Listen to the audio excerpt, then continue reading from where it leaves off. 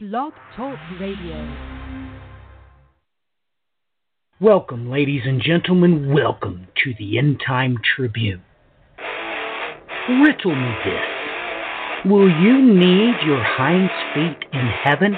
And tell me if you can, will you be given the wings of an eagle so you can fly to heaven? Let's get this started with a kick, shall we?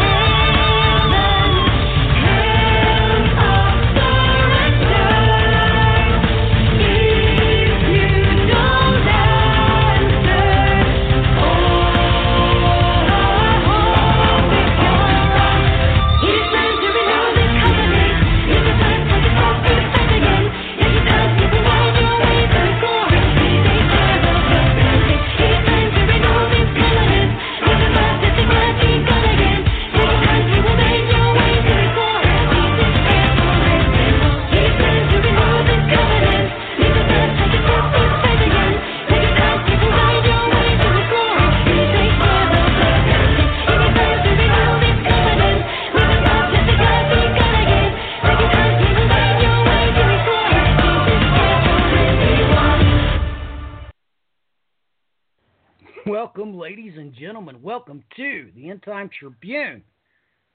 This April the 21st, 2018. Oh my goodness. Is everybody nice and comfortable? Everybody lie on a bed of roses last night? I mean, surely the stock market's still over 24, right? Everything's good. Everything's nice and cozy. Holy cow. I mean, all we're waiting for is to,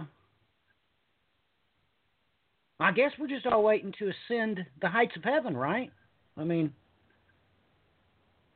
I guess we're all going to be counted out, 144,000 of us, and we're just going to march right on up to heaven and be with the Lamb, right? Revelation chapter 14. Oh, my goodness, I can't wait for Obadiah to give us our glorification, right? I mean, Lord have mercy. Everything's got to be going well. Well, let's get Clinton in the seat and see how his week's been going and what's been catching his eye in the news.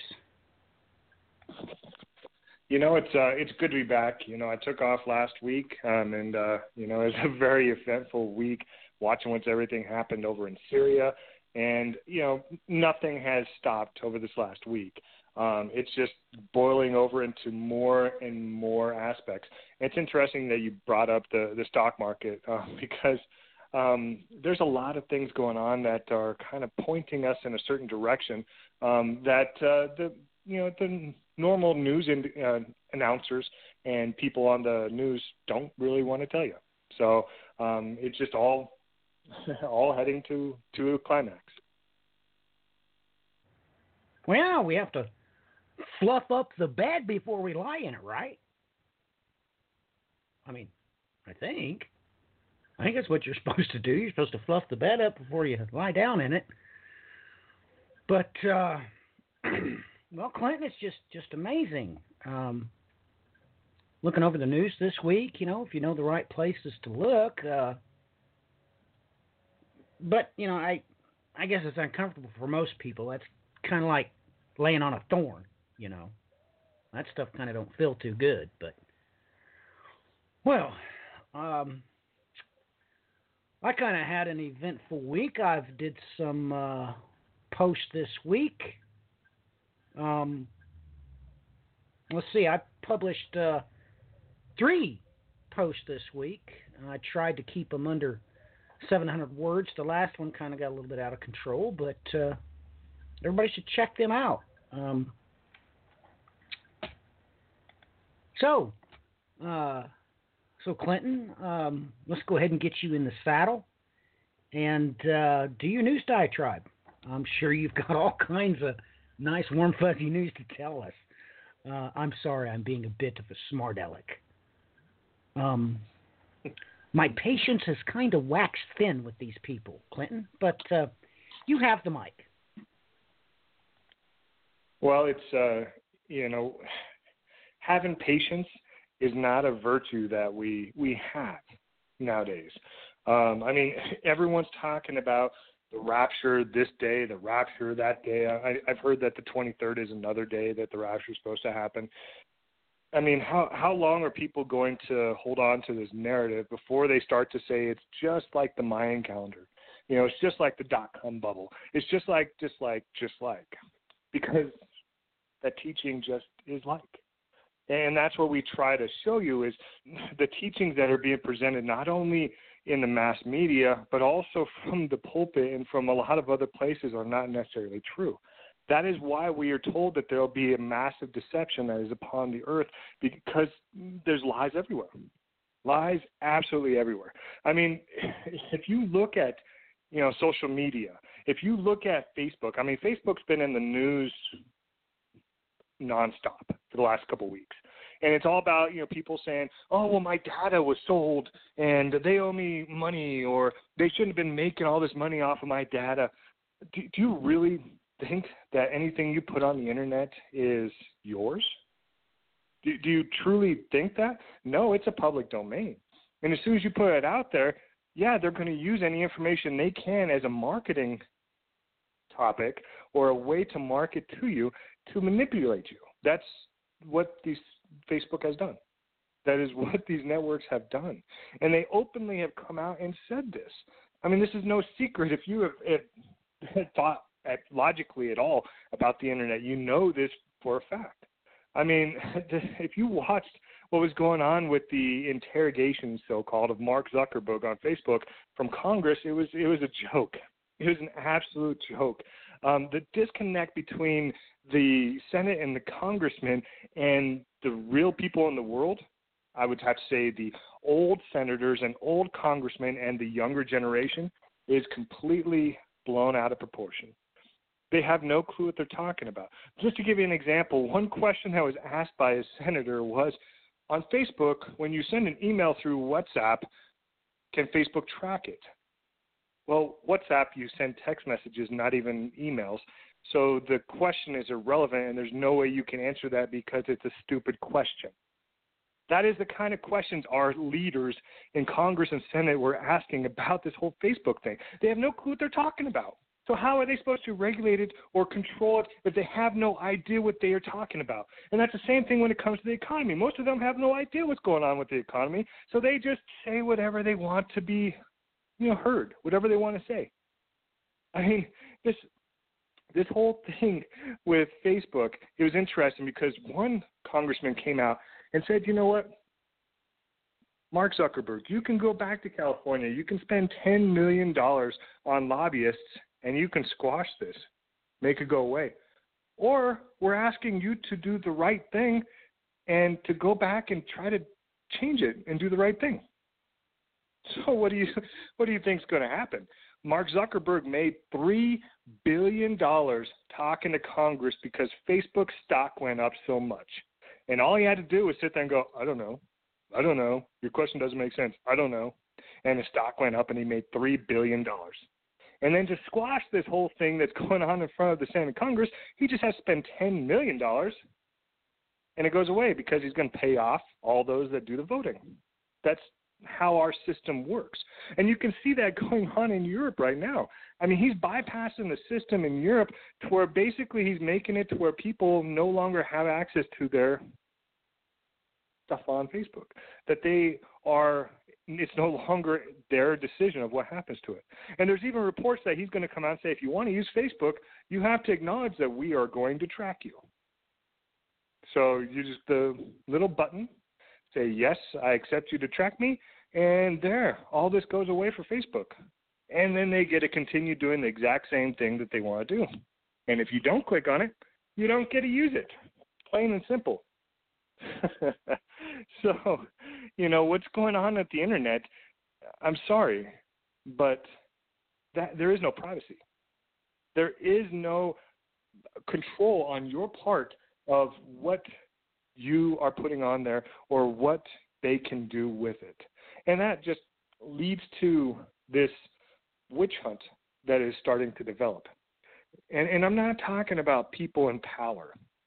No. They're going to do that witch hunt, and everyone's like, yeah, go get them. This sex trafficking is horrible. Go get them. They shouldn't have had this abuse in the movie industry. Go get them. No, they're going to do it to everyone.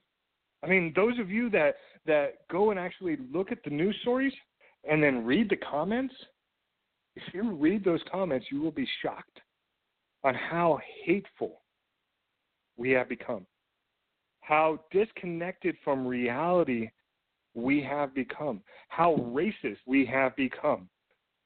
I mean, it makes my blood boil reading what the average American or average world citizen is writing in these comments of these news stories, and how they believe that they can say whatever they want, and it doesn't matter how evil it is, how full of hate it is, how grotesque it is, because it's on the Internet.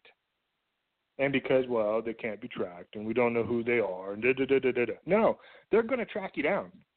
They're going to find out what you said, and they're going to pin it on you, because that's what's coming.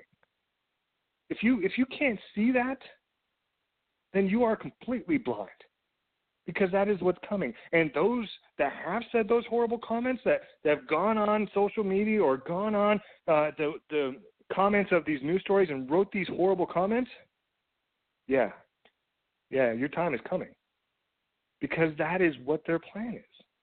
That is the ultimate plan of the Internet. That is the ultimate plan of these social media platforms. So control what you say. Make sure that what you say is legit and true and not filled of hate, because that is going to come back on. And I mean, we talked on this broadcast, forever about the hate that is brewing in the world, and how there's protests everywhere, how there's, the rich versus the poor, how there's, the Palestinians versus Israel, how the teachers are against the state, how the cities are against the state, how the state is against the government, how everyone is divided. Everyone is full of hate. and it's going to continue. It's going to boil, and it's building to the point that, well, they're going to have to step in and do something, because if they don't, then they're going to have horrible scenarios happening on a daily basis, which is happening everywhere. And this is getting to where it's more in the public eye, and then the public is going to demand for things to change. That's how they do it. So pay attention. Watch what you say.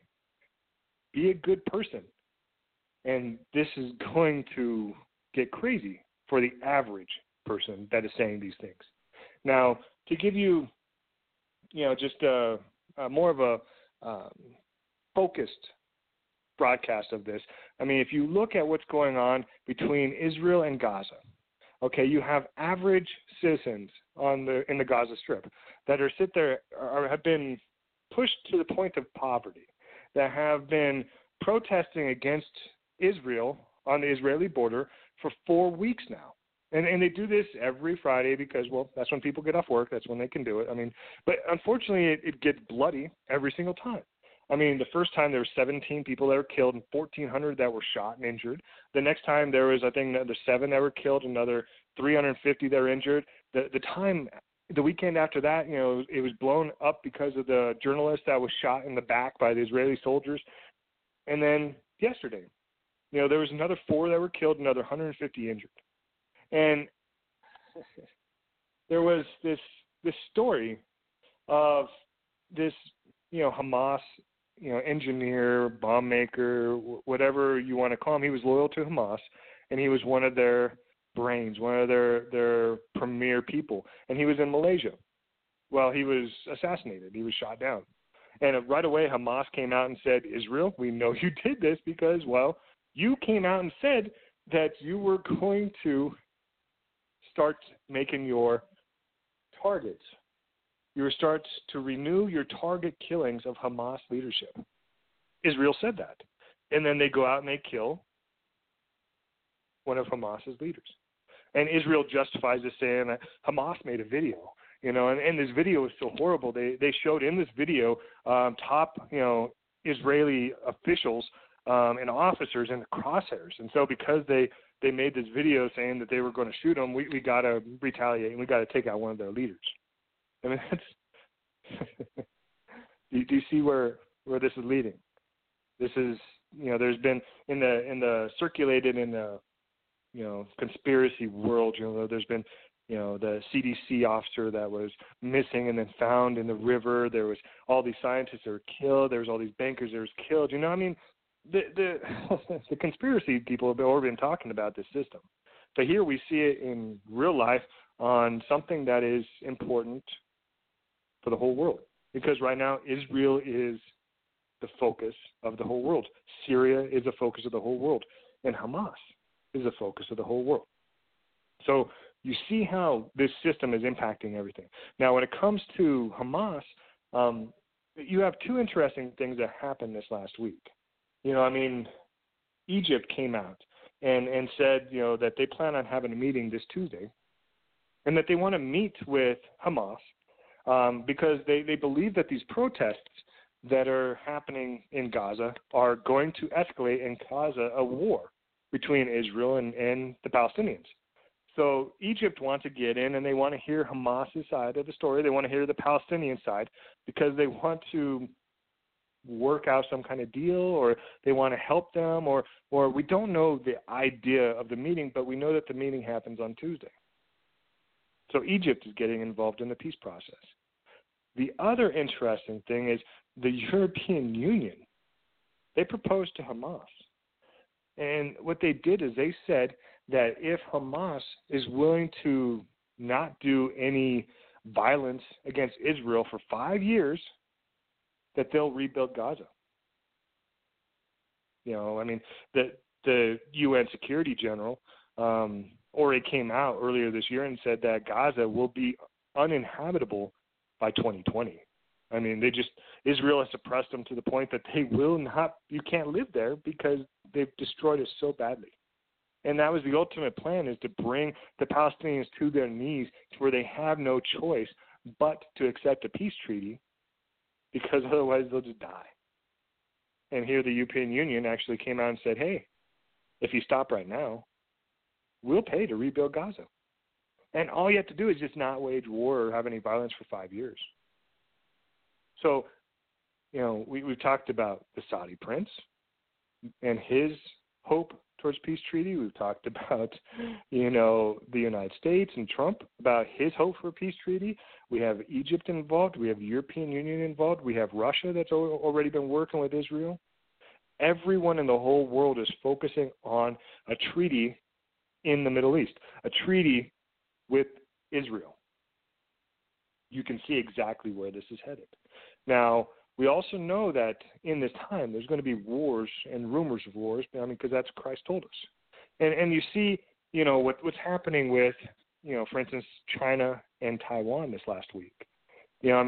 Trump was provocative enough to make an executive order to increase travel between Taiwan and the United States, and to actually make an agreement with the leader of Taiwan, which the United States said they would never do because they back the One China platform, that China believes Taiwan is their jewel.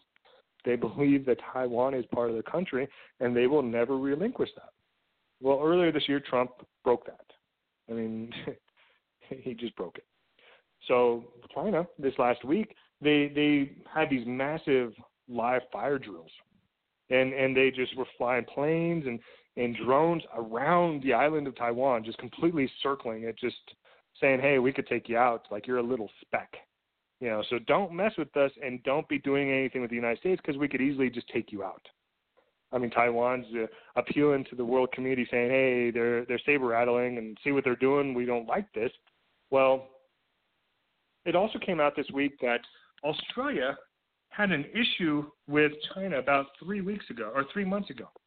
And no one really talked about, this 3 months ago. But it was interesting that at that same time, the new U.S.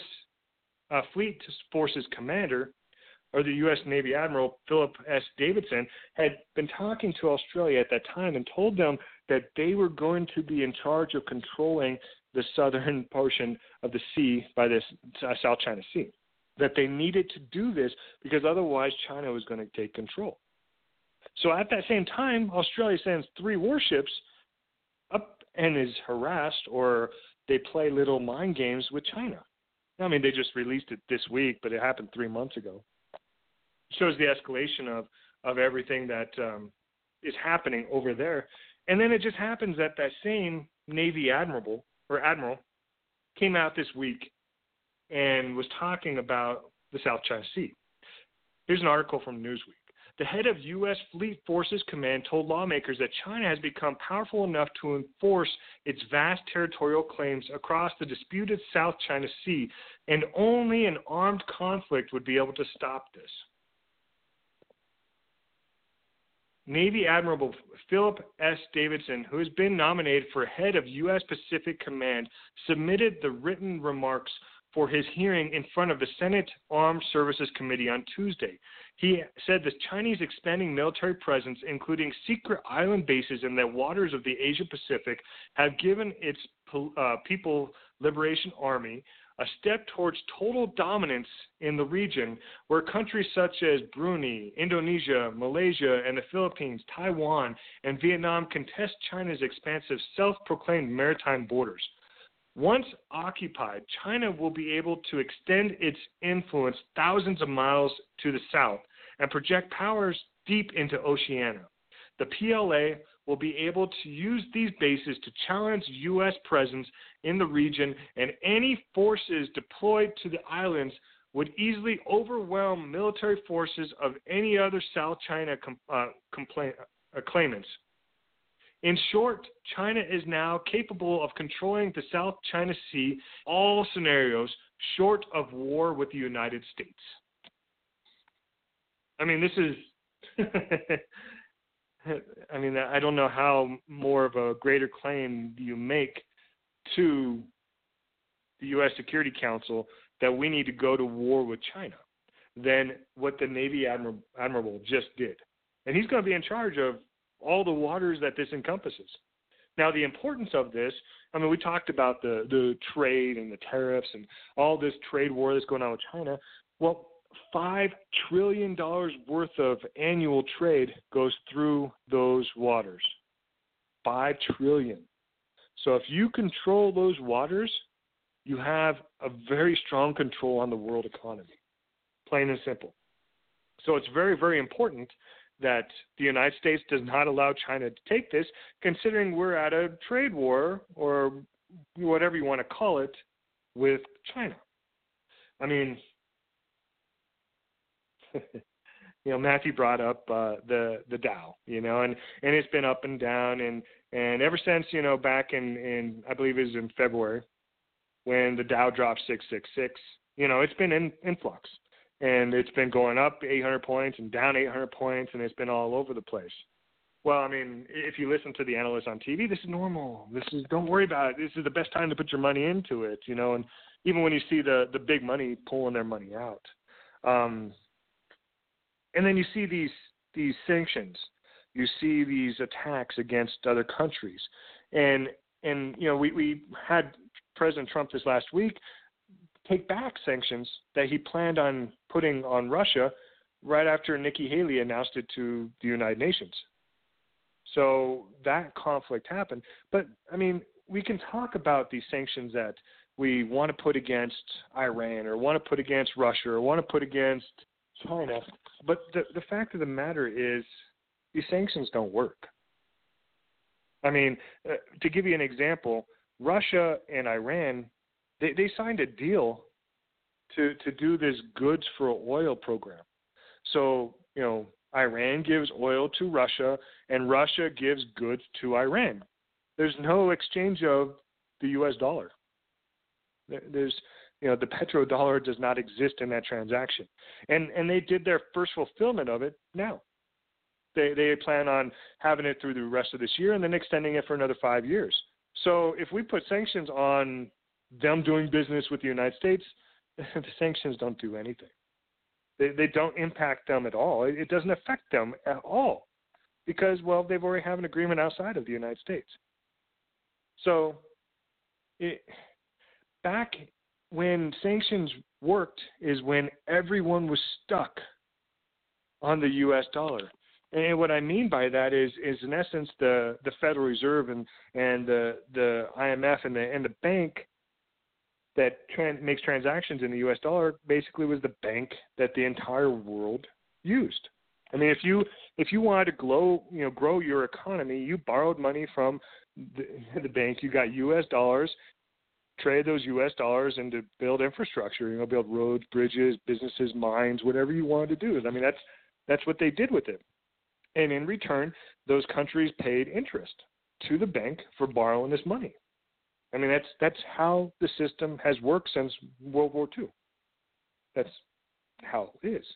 Now, what's happened is the entire world has gone on to using the system to where now we are on the verge of a global debt crisis.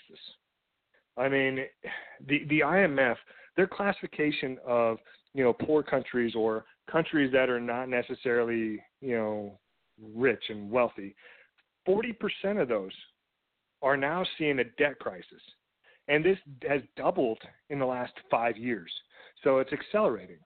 And so what that means is these countries have taken out loans and then they can't pay them back.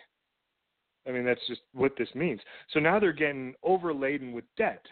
And so instead of, building roads and bridges and mines to actually mine like gold and stuff like that, they're just cutting back on programs. Because typically a developed country or even a poor country, they have programs, to fund schools and to fund firefighters and fund police officers and to, give food to the needy and give housing to those that need it and all of these public domains that they do to help their people. I mean, all countries do this, rich or poor. But when you are so debt-laden and you owe so much money to the bank, you cut back on those little programs. So then the poor, or just the average person in that country, suffers more. because then their infrastructure falls apart. And then the governments have to borrow more money to pay back the money that they already owe. And then they get more in debt, and then they cut back on those programs even more. Does that sound familiar? Does that sound like what the United States is doing? I mean, it's exactly what we're doing. But the entire world has already gone into this program. And see, what happens from this is they then have to have more access to credit. They have to take out more loans, or they have to, in essence, get a credit card. The best way to explain that. Well, if these banks see these countries are having a hard time already paying back their bills, they're not going to give them any more loans. So then credit dries up, and so then they just starve. Then these countries see either their currency fall apart, or they just see their countries fall apart. And that's what's happening across the globe as we speak. Now, this global debt is increasing drastically. And, to give you an idea, global debt hit its highest levels ever. And governments should take actions to reduce their indebtedness while the going is still good. And this is straight from the IMF. Total debt levels globally came in at a record $165 trillion in 2016, amounting to 225% of the world's economic global domestic product. The level of debt was 12 percentage points steeper than the last historic high seen in 2009, immediately after the global financial crisis. So we already have a situation globally to where the debt is 225% higher than what everyone makes. So in essence, there is no way to pay back the debt that the bank has already put onto the countries. There's just no way. And it's increasing, and it's higher than it was back in 2008. So in essence, when there's a new correction that happens, it's going to be worse than the one in 2008. This is what the IMF just said. This is what the bank just told the world that is going to happen. Just to give you an idea, for instance, with the United States, in 2017, and by the way, that numbers I gave you, that's 2 years old. But in 2017, the United States debt was 107% of their gross domestic product. So already our debt is higher than what we make. And that was last year.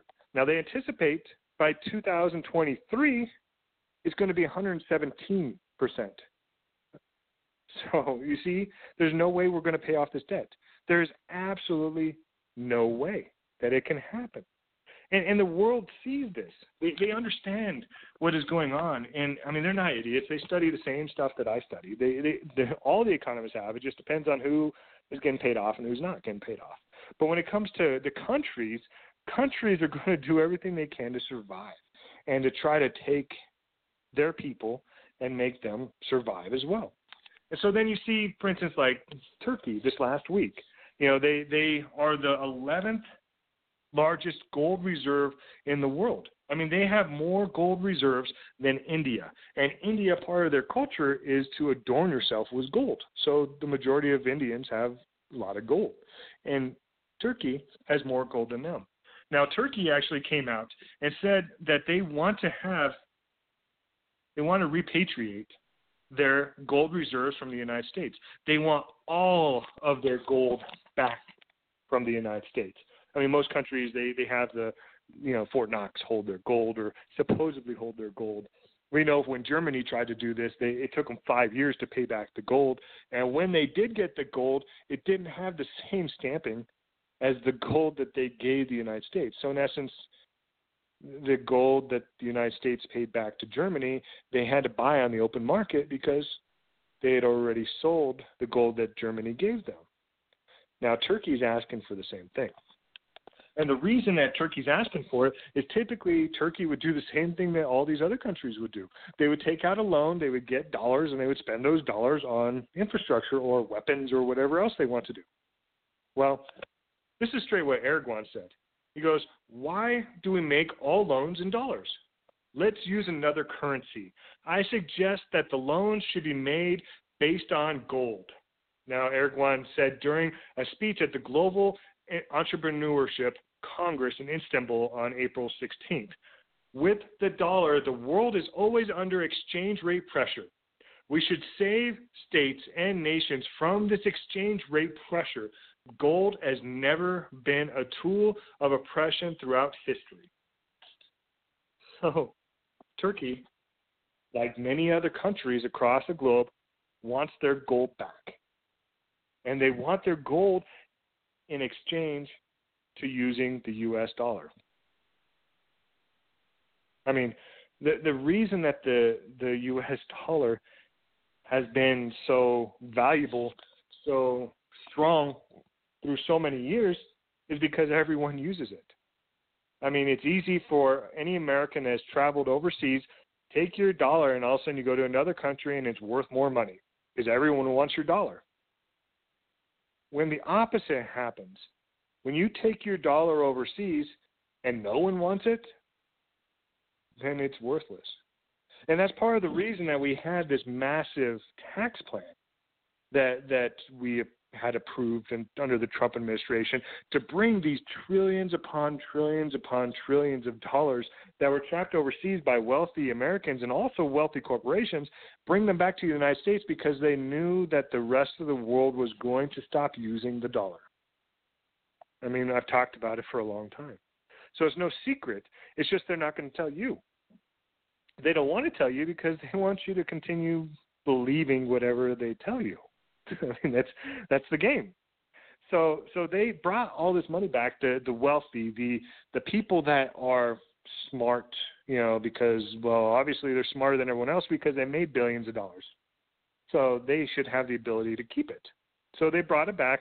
They had been buying their own stock in their own companies, increase in the stock price, because they've been buying their own companies back. That's what this. Now, the byproduct of this is that, unfortunately, inflation kicks in. I mean, if you have the rest of the world's not going to accept the dollar, all the dollars come back to the United States. Now, all of a sudden, you have a lot more dollars out there. That means the value of that dollar goes down, which means it takes more of those dollars to buy something, which means prices go up. I mean, that's as simple as I can explain it to you. And the best example I can give you this last week is the increase of oil, going from roughly $50 a barrel to roughly $70 a barrel this last week. And that's just the beginning. I mean, anyone that follows this knows that anytime there's war in the Middle East, anytime that OPEC wants to do what they want to do, they can subject the rest of the world to pain and to increase the oil prices. I mean, Trump even came out and said, well, we're going to go through some pain, but it'll be better when we're done with it. When a billionaire that's on the list of the richest people in the world says that he's going to go through some pain, the rest of us that are not on that list, our pain is going to be greater than his pain. And if he's already anticipating pain, this gives you an idea. I mean, Saudi Arabia came out this week and they said they anticipate that they want the price of oil to be $100 a barrel, period. So they're going to get it there. So they're going to cut back on production. OPEC, and Saudi Arabia is one of the main contributors to OPEC, is going to make the price of oil at least $100 a barrel. For the oil industry, yip, hip, hooray, that's awesome. For the rest of us, it's going to hurt you because, well, oil affects everything. Not only you going to the pump and filling up your gas tank and taking the money out of your pocket, but then food goes up because, well, the production of food goes up because you have to spend more money on oil for the machinery. You have to transport those foods, so that costs that up. All of your goods go up. I mean, that's just how it works because, well, companies are not going to cut in their profit line. No. They still got to increase their profits, 8 to 10% every year, and so they're going to make sure that they increase their prices, and if their costs go up, they got to increase it even more to make sure that the profit margins stay the same. I mean, they're not going to drop their profit margins because then the CEOs don't make the money that they're supposed to make. So that cost gets passed on to you. That expense gets passed on to you. And of course, that's just two different aspects of how this inflation is going to take off. You know, I mean, we've already talked about these tariffs and how, you know, Trump saying, oh, China, you know, we're going to make it so that your goods cost, you know, 15% more, 25% more, 50% more, or like China said in one of theirs, they're going to increase their tariffs 175%. That expense doesn't go to anyone but the consumer. That expense goes to you. That increase in cost goes to you. That is all inflation. That is pure inflation. That is increase in the cost of goods. That is inflation. That is exactly what it is. And if you want to see what's going on, look at Venezuela, look at Brazil. I mean, Brazil right now, they're having massive strikes because the cost of energy, electricity, stuff that you have to have is so high that it is strangling businesses. It is strangling individuals to where they can't pay their utilities. They can't keep the lights on. They can't go to work because they can't keep the lights on at their job. And it's because the costs of everything are so high, because the amount that it takes to produce the energy is so high, and the corporations are not going to cut the profit margins. So it's strangling everyone. Venezuela, their inflation is already, I think, 1,500%. I mean, it's insane. All of South America and Central America are going through this, and it's just spreading like wildfire. And then you hear everyone complain that there's a caravan coming up from South and Central America to the United States. You can't blame them. They think, well, the United States is stable, and they're doing it to everyone, so, you know, it's going to be better in the United States. Little do they know the same thing is going to happen in the United States that's happening in South and Central America. Because, well, that's how it's set up. That's how the system is set up. And unfortunately, we are seeing that and going through that as we speak. Now, you know, when you talk about, you know, the Fed, and they control interest rates, and they raise interest rates because the whole point is when you raise interest rates, you're restricting the amount of money out there. So you're making it harder to borrow. That's the plain and simple. So when inflation starts to go up, they raise interest rates. They take money out of the system to make it so that way the costs don't go up too fast. We are already in a system. It's called stagflation, and this was what the same thing happened in 2008. And unfortunately, this is the one economic problem that no economist has ever been able to fix. They have no solution for this because there is no solution for this. I mean, every time under every currency in the history of the world that has faced this has failed. Every single one of them. Now, the United States, we're smarter than everyone. We're smarter than everyone in history. I mean, that's how we see it.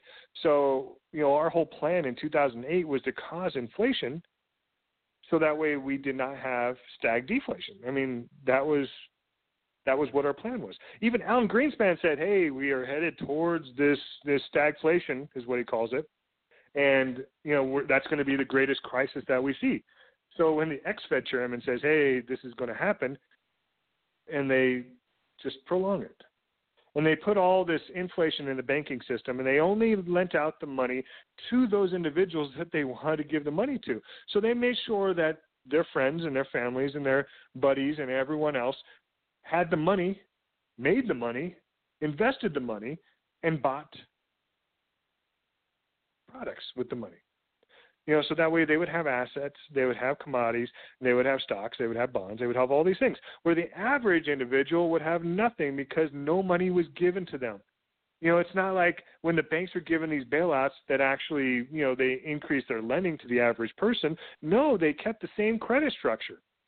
So those individuals that lost their houses or went through bankruptcy or foreclosures back in 2008 and their credit went down into the dumps, it's not like they restructured everyone's credit to compensate for that. No, they didn't do that. You know, they just made it to where anyone that didn't go through those issues, your credit's really good, but anyone that went through the issues, okay, you're already bad. So we're just not going to help you and give you any money to make it any better for you. So now we have the issue where the entire world is in massive debt. We have a global crisis, a global debt crisis. We have inflation taken off everywhere, including the United States. Inflation is taking off, and I've shown you how it's going to continue taking off. We have interest rates that are going to be risen. And, I think it was back, 3-4 years ago, I saw that if interest rates ever hit 2.5%, that we would be paying the entire amount that we collect in taxes only to the interest on what we owe. And I think we're at 1.75% right now. And they plan on increasing it another 3 to 4% or 3 to 4 times this year. So we're going to hit that 2.5% this year, to where there's no way we would ever be able to pay off our debt because we're just going to be paying off the interest. If you believe, the unemployment rates, we're at full employment. There's no jobs out there. Everyone has a job, or 2 or 3 or 6. Everyone has a job. We're at full employment. So it's not like they can really produce any more jobs because everyone's employed, but the wages are not going up. Wages are the same. And actually, there was a report that came out and said that right now is the first time that younger generations are making less than their parents. It's supposed to be the opposite way around, that the younger generations make more than their parents when they get up. No. Right now, it's the first time in history of the United States history that the younger generation is making less than their parents. But yet their costs are exaggerate. Just crazy. My family was able to buy a house for $50,000-$60,000 grand. Now you can't buy a house, for less than $200,000, $300,000, $400,000. But yet they're making less money. So that's not working as well. And then we see that credit is being restricted, absolutely restricted. Credit card defaults are going through the roof. The countries are not able to lend anything, and the average individual can't borrow money. So the credit's being restricted as well. So then defaults on the corporate scale and also on the personal scale are going to increase, because if they're not making any money, they can't get access to credit, and costs are going up. That equals default. There's no way you can continue running a business or running a household under those situations. And so then we run into the same issue that we had in 2008, where they're taking people's homes. They're taking people's businesses because, when you can't pay your bills, that's what the bank does, is they take things away. On to this, the rest of the world is moving away from the dollar. So that means that the value of the dollar is decreasing, and it's going to continue decreasing as the rest of the world moves away from this. So unless your wages go up and you're making more money at the same rate as the dollar is devaluing, there's no way you can pay your bills. There's just absolutely no way that it can head to this. And so the only outcome that happens from this system is hyperinflation. The only outcome is they default on everything, they take the money from everyone, and then the value of the dollar goes down and the cost of goods go through the roof. So that way, if you're wealthy and you have a lot of money, you can still, pay for things. But if you don't have access to anything. You can't get anything. And that is where this weird new system has been put into place. And, I've talked about this before, but the Trump administration, they want to get away from food stamps. They just don't think people actually use the food stamps in a proper way. They believe that it should be a food box. So, here's a box and it already has your food in it. You don't get to use your food stamps to go, buy a soda if you want to. You have to have what this box is. And also they're making it to where you have to work, in some cases, 40 hours a week to get these boxes. You have to have a full-time job, plus you have to work 40 hours a week to be able to get a box of food so you can eat. Because you're working 40 hours a week is just to pay rent. It's not like you have disposable income to do both. So in essence, if you're not independently wealthy or have a really, really, really good job, you're working 80 hours a week just to have a house over your head or a roof over your head and food on your plate. That is the system that they are pushing through this. And unfortunately, unless they open up the credit lines or unless they start giving a universal income to individuals on the low level, that is exactly where they're headed with this. And unfortunately, that leads me to my last point before I hand it back to Matthew.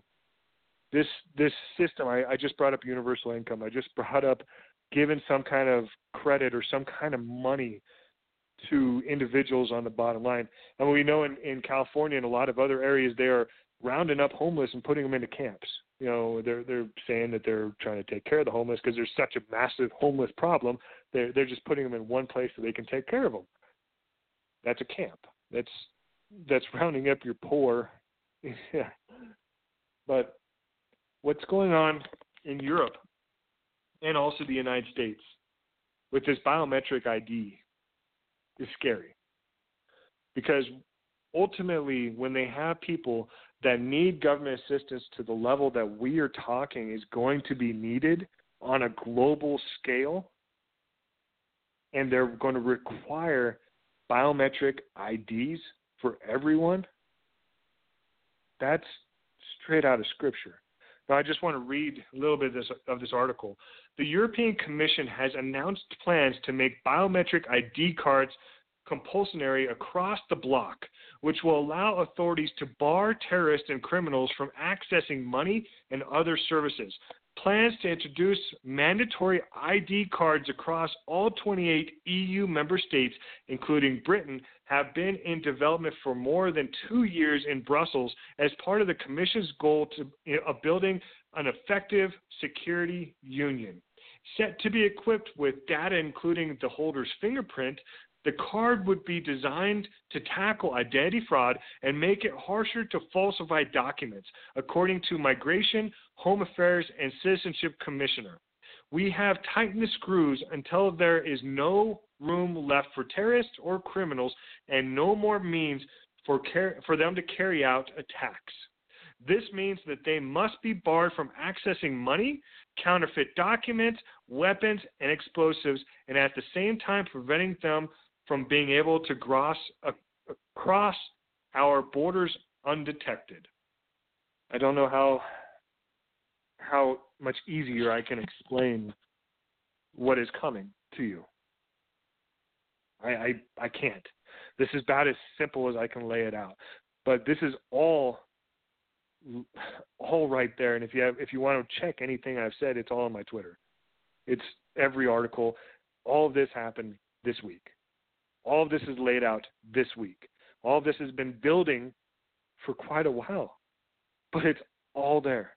And you can see how they're going to strangle the population, how they're going to take every asset that they can from the population, and they're going to make them do exactly what they're doing to the citizens of Gaza. Make it to where they bend to their will to accept whatever they want to give them, otherwise die. That is what they're laying out. So, Matthew, I'll hand it back over to you, man. Well, Clinton, it certainly is disturbing. Ladies and gentlemen, you're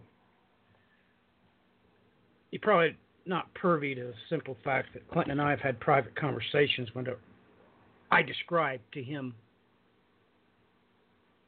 things that have been going on years ago. With the poor. So this is, well, let me put it to you this way. You have no idea what's going on because you don't care. And that's why you don't know. And, there's states here that literally speaking, if you're poor, well, like I said, it doesn't matter. If you don't know, you don't care. But let's do this. I probably got some major breaking news that nobody's ever heard before. What I'm going to read to you is real. Now, most of you think that the only real thing is the KJV, so I'll read it out of that. But I'm just going to read it in probably a way you've never heard it before, and we're just going to believe it and see how it runs, okay? So, all hands shall be feeble, and all knees shall be as weak as water. Now, that's kind of strange. Let me check the Hebrew on that.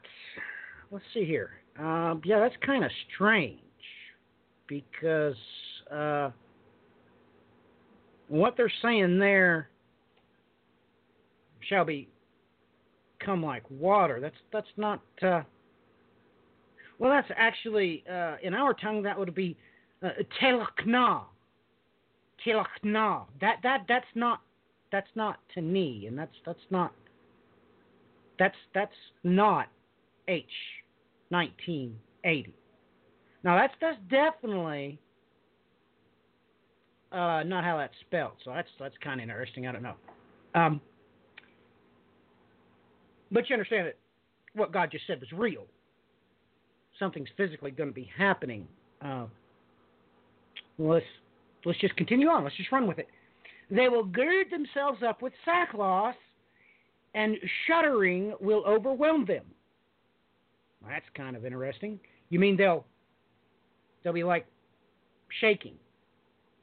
I guess that's a common ailment today. I think they call it trembling. I don't know.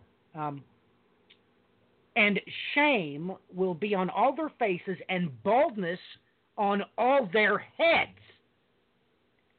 Now, stop the bus, ladies and gentlemen. Did the Lord your God just tell you that if you ate in a place that's, well, I guess this is those people, it's not going to be raptured to heaven. Did you know everybody's going to lose their hair? That's kind of strange. Well, I mean, not really, because we know a lot of the women today, they actually go to Sunday church with wigs on, so that's probably not going to be a problem. Let's check out the next verse. They will fling their silver into the streets, and their gold will become an abhorrent thing. Their silver and their gold will not be able to deliver them in the day of the wrath of the Lord. Now, this is kind of interesting. They cannot satisfy their appetite. Well, that can't be good. So I guess maybe you'll just be hungry all the time, but I'm sure he's going to clarify. Nor can they fill their stomachs. Well, how? So that's kind of like opposite of the manna, I guess. So you can just eat, and,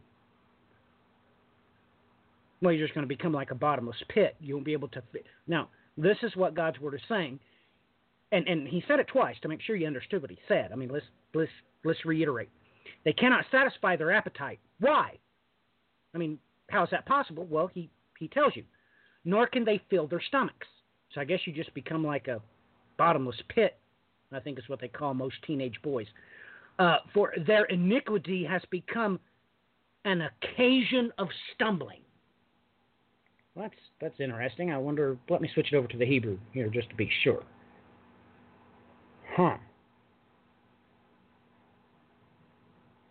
Of their stumbling. Well, that's well, I guess you could say that. But yeah, you might want to. Well, actually, let me. I mean, I know this is akin to blasphemy, but somebody needs to check out those last two words there in the KJV.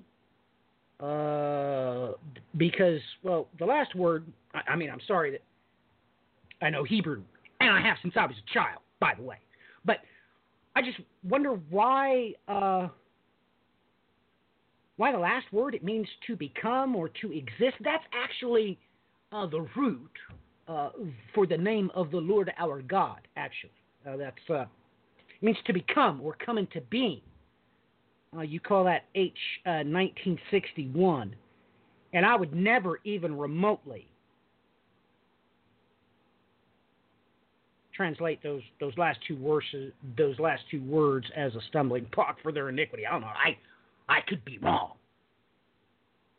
No doubt about it. Let's get to the news, shall we? Let's see here. We'll just go straight to Fox News. And that's the authority for the day. Wait a minute. That can't be right. Rapture prediction for April 23rd. Just latest of kooky doomsday calls. That can't be right. That can't be from Fox News. Let's switch it over here to The Guardian. Now, that is the authority in Great Britain. Let's see here. No, the world will not end on Monday, says conspiracy theorist cited in reports. Well, that can't be right. Well, let's just read the first stanza here. Reports that the world will end on Monday are incorrect. According to the man reported to have said the world will end on Monday, I guess. Numerous news organizations reported this week that the world will be destroyed on April 23rd, citing a Christian conspiracy theorist who has made a number of incorrect predictions about the end of the world. Let's see, but it says here, but in an interview with The Guardian, so The Guardian actually called this, he's obviously authority in Christian conspiracy theorist circles. Yeah, it goes on. I mean, I'm not going to try to share too much because this is obviously saying that he made failed predictions before, I guess. But, I mean, this is The Guardian, and this is his title. It says a Christian conspiracy theorist. So I don't know, maybe we better switch to a break because we got two obvious authoritative news sources. Well, that's not very polite for them to... I mean, this is from Fox News. It says, cranks. At some point, we have to stop believing people who keep crying wolf. So this is...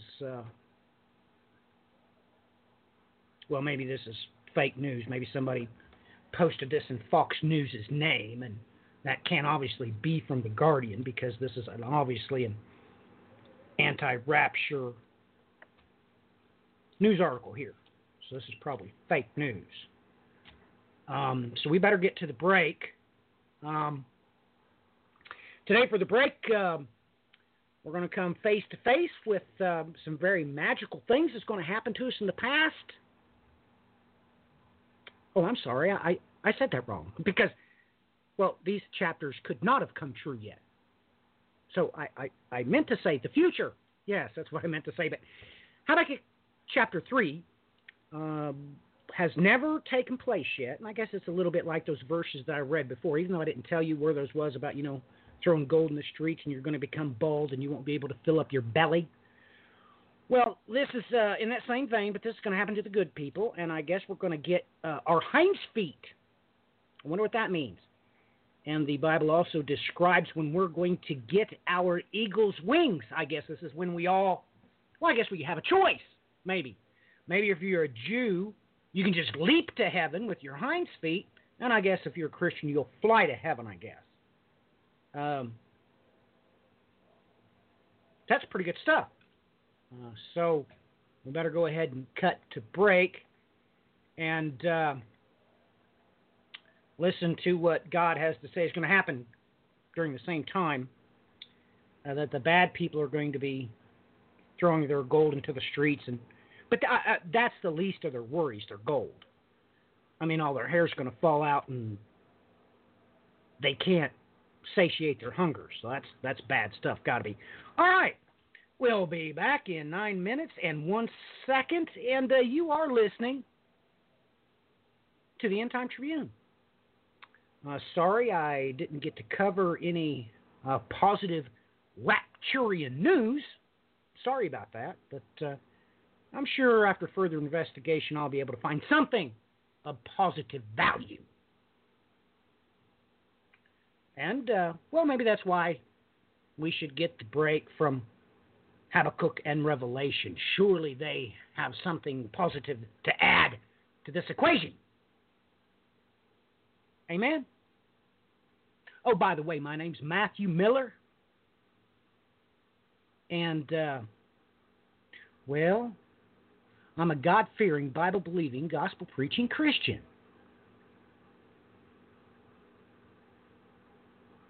Are you?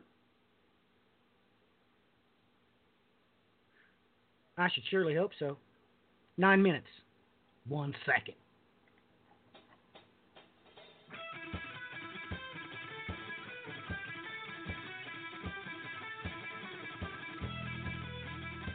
Habakkuk 3. A prayer of Habakkuk, the prophet, upon Shigionoth. O Lord, I have heard thy speech, and was afraid. O Lord, revive thy work in the midst of the years. In the midst of the years make known. In wrath, remember mercy. God came from Teman, and the Holy One from Mount Paran, Selah. His glory covered the heavens, and the earth was full of his praise, and his brightness was as the light. He had horns coming out of his hand, and there was the hiding of his power. Before him went the pestilence, and burning coals went forth at his feet. He stood and measured the earth. He beheld, and drove asunder the nations, and the everlasting mountains were scattered. The perpetual hills did bow. His ways are everlasting. I saw the tents of Cushan in affliction, and the curtains of the land of Midian did tremble. Was the Lord displeased against the rivers? Was thine anger against the rivers? Was thy wrath against the sea? That thou didst ride upon thine horses and thy chariots of salvation? Thy bow was made quite naked, according to the oaths of the tribes, even thy word, Selah. Thou didst cleave the earth with rivers. The mountains saw thee, and they trembled. The overflowing of the water passed by. The deep uttered his voice, and lifted up his hands on high. The sun and moon stood still in their habitation.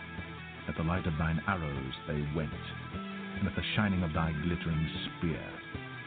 Thou didst march through the land in indignation. Thou didst thresh the heathen in anger. Thou wentest forth for the salvation of thy people, even for salvation with thine anointed. Thou woundest the head out of the house of the wicked, by discovering the foundation unto the neck, Selah. Thou didst strike through with his staves the head of his villages. They came out as a whirlwind to scatter me. Their rejoicing was as to devour the poor secretly. Thou didst walk through the sea with thine horses, through the heap of great waters. When I heard, my belly trembled, my lips quivered at the voice. Rottenness entered into my bones, and I trembled in myself, that I might rest in the day of trouble. When he cometh up unto the people, he will invade them with his troops. Although the fig tree shall not blossom, neither shall fruit be in the vines. The labor of the olive shall fail, and the fields shall yield no meat. The flock shall be cut off from the fold, and there shall be no herd in the stalls. Yet I will rejoice in the Lord. I will joy in the God of my salvation. The Lord God is my strength, and he will make my feet like hinds' feet, and he will make me to walk upon mine high places, to the chief singer on my stringed instruments. Ladies and gentlemen, have you considered the riddle yet? Let us consider this. How is it that the Lord is going to revive his work in the midst of the years? In the midst of the years, it will be made known. And why is it this magical time between years? Why is it then that wrath will also accompany mercy? And tell me, is it in between these years that the woman will be taken care of, or is it a different time? And once again, do we need hinds feet in heaven? And really, ladies and gentlemen, really, are you sure the Bible says that you will be given the wings of an eagle to fly into heaven? And tell me, why is it that Habakkuk mentions, the olive tree? But there are other things mentioned here that just doesn't make sense. It just doesn't ring true. Ladies and gentlemen, if the woman is to give birth to a male child, it can't be during this time because, well, it plainly said that, and I quote, although the fig tree shall not blossom, neither shall fruit be in the vines, the labor of the olive shall fail. Ladies and gentlemen, there will be no babes born during this time. Consider these things, ladies and gentlemen. Revelation 12. And there appeared a great wonder in heaven, a woman clothed with the sun, and the moon under her feet, and upon her head a crown of 12 stars. And she being with child cried, travailing in birth, and pained to be delivered. And there appeared another wonder in heaven, and behold, a great red dragon, having 7 heads and 10 horns, and 7 crowns upon his heads. And his tail drew the third part of the stars of heaven, and did cast them to the earth. And the dragon stood before the woman which was ready to be delivered, for to devour her child as soon as it was born. And she brought forth a man-child, who was to rule all nations with a rod of iron. And her child was caught up unto God and to his throne. And the woman fled into the wilderness, where she hath a place prepared of God, that they should feed her there 1,260 days. And there was war in heaven. Michael and his angels fought against the dragon. And the dragon fought and his angels, and prevailed not. Neither was their place found any more in heaven. And the great dragon was cast out, that old serpent called the devil and Satan, which deceiveth the whole world. He was cast out into the earth, and his angels were cast out with him. And I heard a loud voice saying in heaven, Now is come salvation and strength, and the kingdom of our God and the power of his Christ. For the accuser of our brethren is cast down, which accused them before our God day and night. And they overcame him by the blood of the Lamb, and by the word of their testimony, and they loved not their lives unto the death. Therefore rejoice, ye heavens, and ye that dwell in them. Woe to the inhabitants of the earth and of the sea, for the devil is come down unto you, having great wrath, because he knoweth that he hath but a short time. And when the dragon saw that he was cast unto the earth, he persecuted the woman which brought forth the man-child. And to the woman were given 2 wings of a great eagle, that she might fly into the wilderness, into her place, where she is nourished for a time and times, and half a time, from the face of the serpent. And the serpent cast out of his mouth water as a flood after the woman, that he might cause her to be carried away of the flood. And the earth helped the woman, and the earth opened her mouth, and swallowed up the flood which the dragon cast out of his mouth. And the dragon was wroth with the woman, and went to make war with the remnant of her seed, which keep the commandments of God, and have the testimony of Jesus Christ.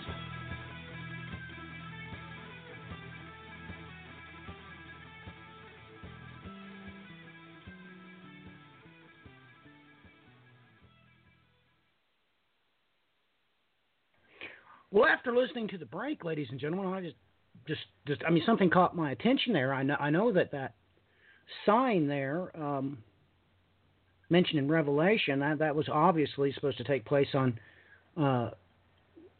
another 23. So I went back to the Guardian article, and sure enough, it says here that this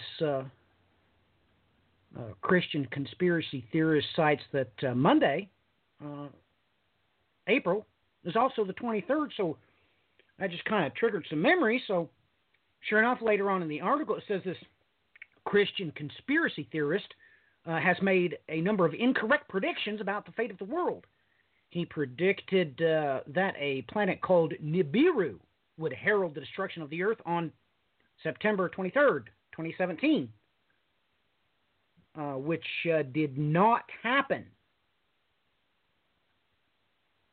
He also previously predicted that the 7 years of tribulation would start on October the 15th, 2017. His tribulation criteria are unclear. Well, we can just nip this in the bud right now. We'll just go check the Rapture Index. So, heading on over to Rapture Ready, says here that the Rapture Index is 182. Let's see what's going on here.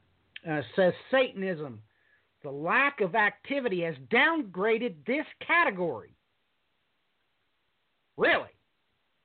Well, shoot, that. I know they talk about them 144,000 witnesses, getting everybody saved. So maybe that's what's going on there in satanic activity. Not quite sure. Maybe I ought to contact the administrators. Unemployment. The official jobless numbers are at a 7-year low. Well, that can't be right. Let's see here. Let's check inflation. Slow economic growth is putting downward pressure on prices. Really? How about interest rate? Let's see here. The markets have dropped sharply in the past few days. All right, well, that's bad. Let's see here. Crime rates. The crime rate drops in many cities. Well, that ain't right. Okay, let's check drug abuse. Several states vote to legalize pot. Well, I better check supernatural. The lack of activity has downgraded this category. Let's see here. We better check the Tribulation Temple category. The Temple Mount has been generally quiet in recent weeks. Well, we better check the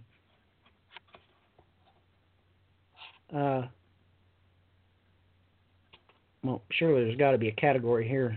Let's see here.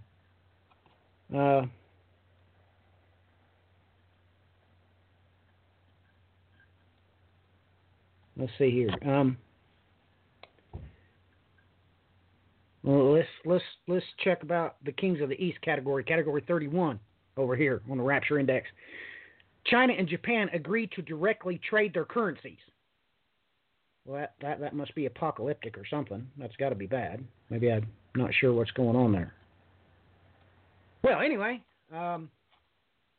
maybe we'll just nix that in. Maybe we'll just change speed here. It's time for Brian. That's what it is. I'm not sure what that was all about. I mean, according to Rapture Ready, a lot of what Clinton had to say was nix, I guess. I guess the unemployment's... Everybody's got a job and everything's going well, so I'm not quite sure. I'm going to have to privately discuss that with Clinton, make sure he's got all his T's crossed and all his I's dotted there. Brian, it's your turn to do your news diatribe. Now, I'm going to have to say this outright, Brian. You probably need to nix any news you was planning on covering from Fox and The Guardian, because they're obviously anti-rapture. So if you've got anything in the lineup from Fox or Guardian, you just might want to push them to the back, maybe. Anyway, ladies and gentlemen, the Bri and his news coverage for the week. Brian?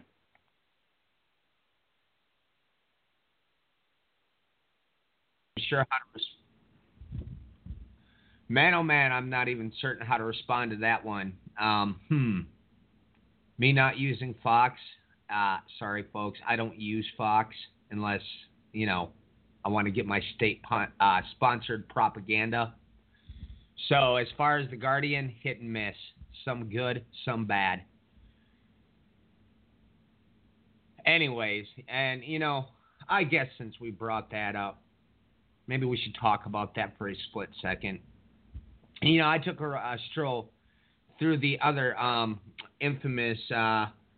what would you call that? Cambridge Analytica, Steve Bannon, and Mercer troubled Facebook yesterday.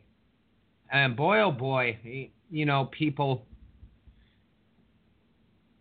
it's rather ironic and almost hilarious to the fact that it's the infamous right wing. Now, what terminology have they come up with here over time? They call them Christian nationalists. I refer to them as theocrats or crusaders. Better said, Nicolaitans.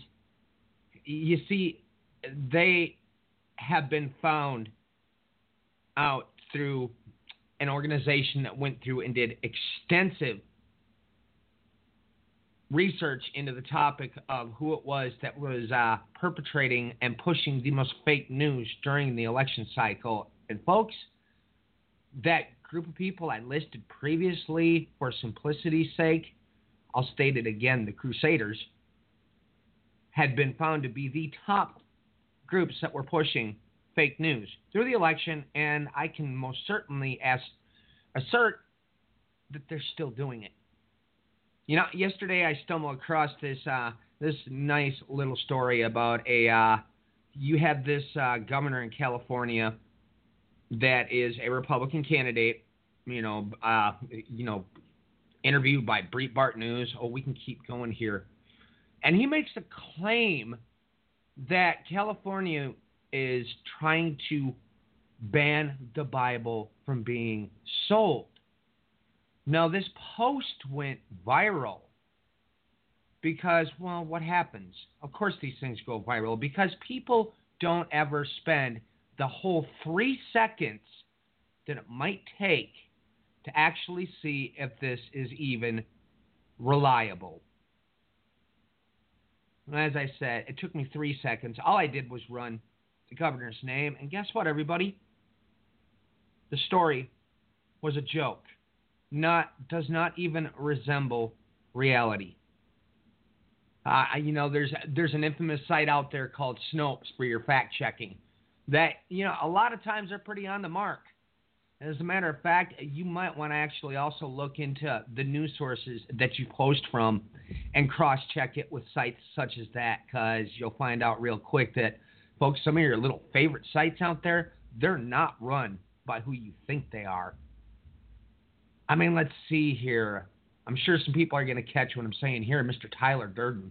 I'd look into who he is. Oh, yeah, he uses that name from the Fight Club.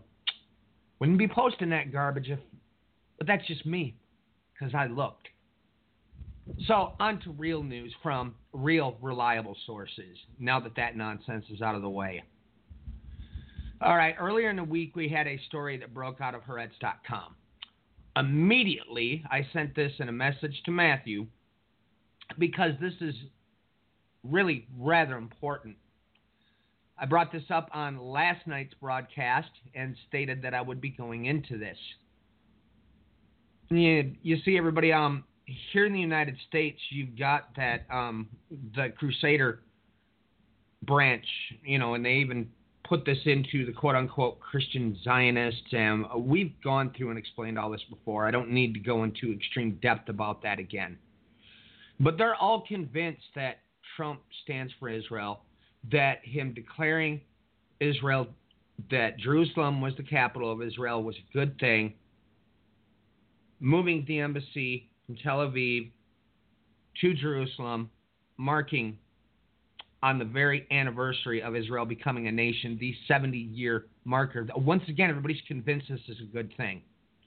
But before I touch on a few topics here that come up in this article, I'm going to point this out. Everybody, you need to wrap your minds around the fact that that announcement has done what?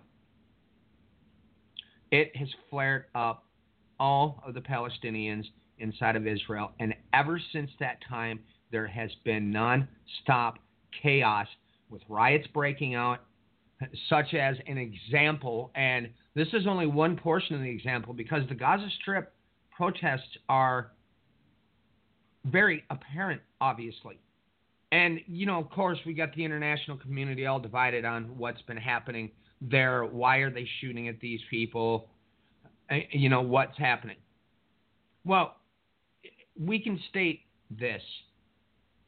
I would say that a few of these shootings aren't exactly, probably may not have been valid targets, but the number of those are actually small, because independent groups have went out and even combed through Palestinian websites and collected the entire list of the vast majority of these targets are known Hamas and can't remember the name off the top of my head. I believe it's Islamic Jihad members. This has been verified. So when you're looking at a ratio of, at the time that the list was released last week, there was only 3 people that they weren't able to verify. Now, when you have that large of a number of these people being known from documentation that they are linked to terror organizations, and they are the ones that are showing up within the people that have been killed during these Gaza riots, folks, you need to really seriously sit back and consider when the evidence is being brought forward. And I stated this when this broke out, previous to when we had the Passover, when those riots started, when we did that program, I stated this from the get-go. We need to wait for the evidence to start coming forward before anybody is jumping to conclusions. They've been bringing the evidence forward continually. The IDF has been very smart with how they're bringing forward things, as they've had their drone footage that is being shot from overhead, and they've been releasing this to the public. So as much as everybody wants to jump on siding with one group or the other, in all circumstances, we always have to look at all of the evidence. Now, this even goes to a discussion Matthew and I had earlier in the week. Because the more you begin to look at, for instance, what we had happen, I guess technically speaking, it would be 2 weeks back. Of course, last Friday is when the Western forces came in and started bombing. But when you start looking at the facts on the ground, okay, did Assad have chemical weapons? Was he the one that perpetrated that attack? Okay, we cannot 100% throw that option out the window. There's a report that came out of Belgium that we had groups that were breaking sanctions, and they state, well, unknowingly, and they were sending specific weapons to Syria. Okay, how true is this? I'm not certain. At the same time, we've also had, now the number I think has gone up to 4 or 5 in this last week, chemical weapons facilities that have been found in the cleared region of Douma that were in the areas that were under control by Jaish al-Islam, Army of Islam. So we have a twofold factor in this equation. When you go back and look at the OPCW investigations, with what limited information they were capable of bringing forward, they pointed out that strong probability Syria was using chemical weapons, not to even mention the fact that they know for certain Islamic State was, and other rebel factions as well. And the guy that did the blowback series on The Intercept released an article, entailing the fact that, before everybody is just completely jumping through hoops here, because of the fact that we really have no idea as of yet what in the heck has really transpired here with these chemical attacks. He pointed out that you need to stop running to the defense of Bashar al-Assad and making him out to be some peachy keen great guy. Well, here's the thing. This caught the attention of a lot of other journalists that have been writing on this topic, and they were infuriated. Now, I can understand their reasons for being infuriated, but at the same time, I think he made some very valid points as well. Now, we know full well that there's been odd things that have been happening since this, and it's not a civil war. They run around using that terminology, civil war, but that's not what this is. This is a sectarian fight that is happening between Assad's forces and against varied Islamist, I guess is one terminology they want to use, Islamism-related groups. Okay, these are far-right, radical, or extremist. There's so many pieces of terminology everybody wants to run around using. Irregardless of that, you have a fight that's being waged between the Syrian army, obviously Russia, Iran, we have Hezbollah in there, we know all this. But these forces that they're fighting against, and the map of them, when you break it down into just an illustration, say using little dots like has been done, is vast and expansive. To give an example, for instance, Jaish al-Islam, or Army of Islam, is funded by Qatar, Turkey, Saudi Arabia. Now, if it's funded by those nations, well, guess what? By extrapolation, we know full well that the West is doing this on top of it. And I've got further backing for that I'll come in with some articles released back in 2014. We know this is the case on the ground. Is it a possibility that both groups may be involved in using chemical weapons? I wouldn't throw it completely out of the window. And that's where we have to be careful with these things. I mean, I will tell you one thing. I've looked deeply, deeply, deeply into the accusations that have been made against the White Helmets. And, I can get Matthew to back me on this one here. I went through one of the organizations, this Swedish, claimed to be independent organization, and the evidence they brought forward. Trying to point out that all these things have been staged. To further add on to that as well, coming out of TASS News Agency, one of the fathers of one of the children that appeared in that video stated that him and his son will gladly testify before the UN and before any court system in the United States to clear this matter up. So these are the things that are happening on that side of the equation. We have so many of these details breaking out in the midst of this. We have this fog of war. I was going to bring something up previous here, and my mind sort of drew a blank on what it was I was going to state.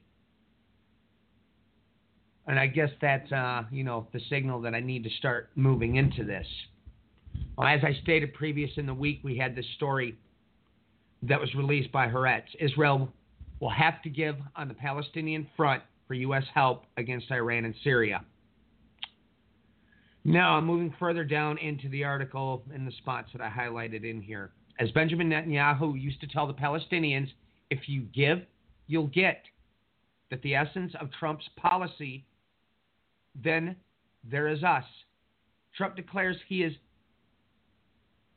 leaving Syria. And what about Israel's problem with Iran and Syria? Here, the president's message is repeated. If you give, you'll get. If Israel wants American intervention, it will have to pay in an uncomfortable coin. An agreement on a Palestinian state. That's what the Saudis are demanding. They are ready to cooperate with Israel, but they can't do so without a solution for the Palestinians. Trump is interested in the huge acquisition deals with Saudi Arabia, and he knows that only extortion will work.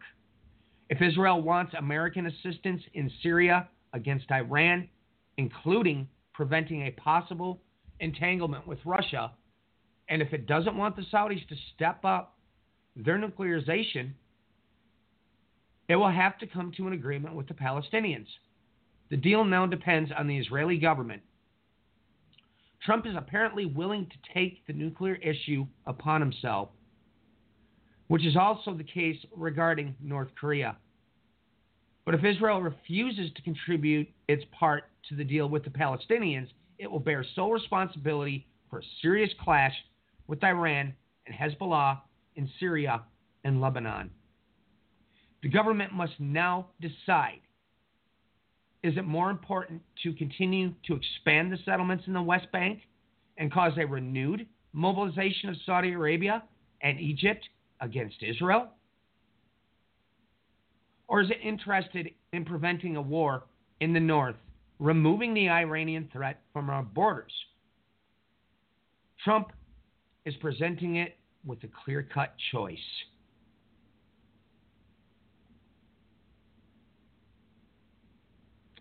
No, I hope that everybody caught the ramifications of this. Because I would say that this sort of contradicts what's being stated here in many circles in the United States. Everybody stop and consider what happened with the meeting between the Arab leaders this week. King Salman, not the prince, the king, and the rest of the Arabian coalition, well, they renamed the meeting with the title Jerusalem in it. Has everything to do with them backing the Palestinian state,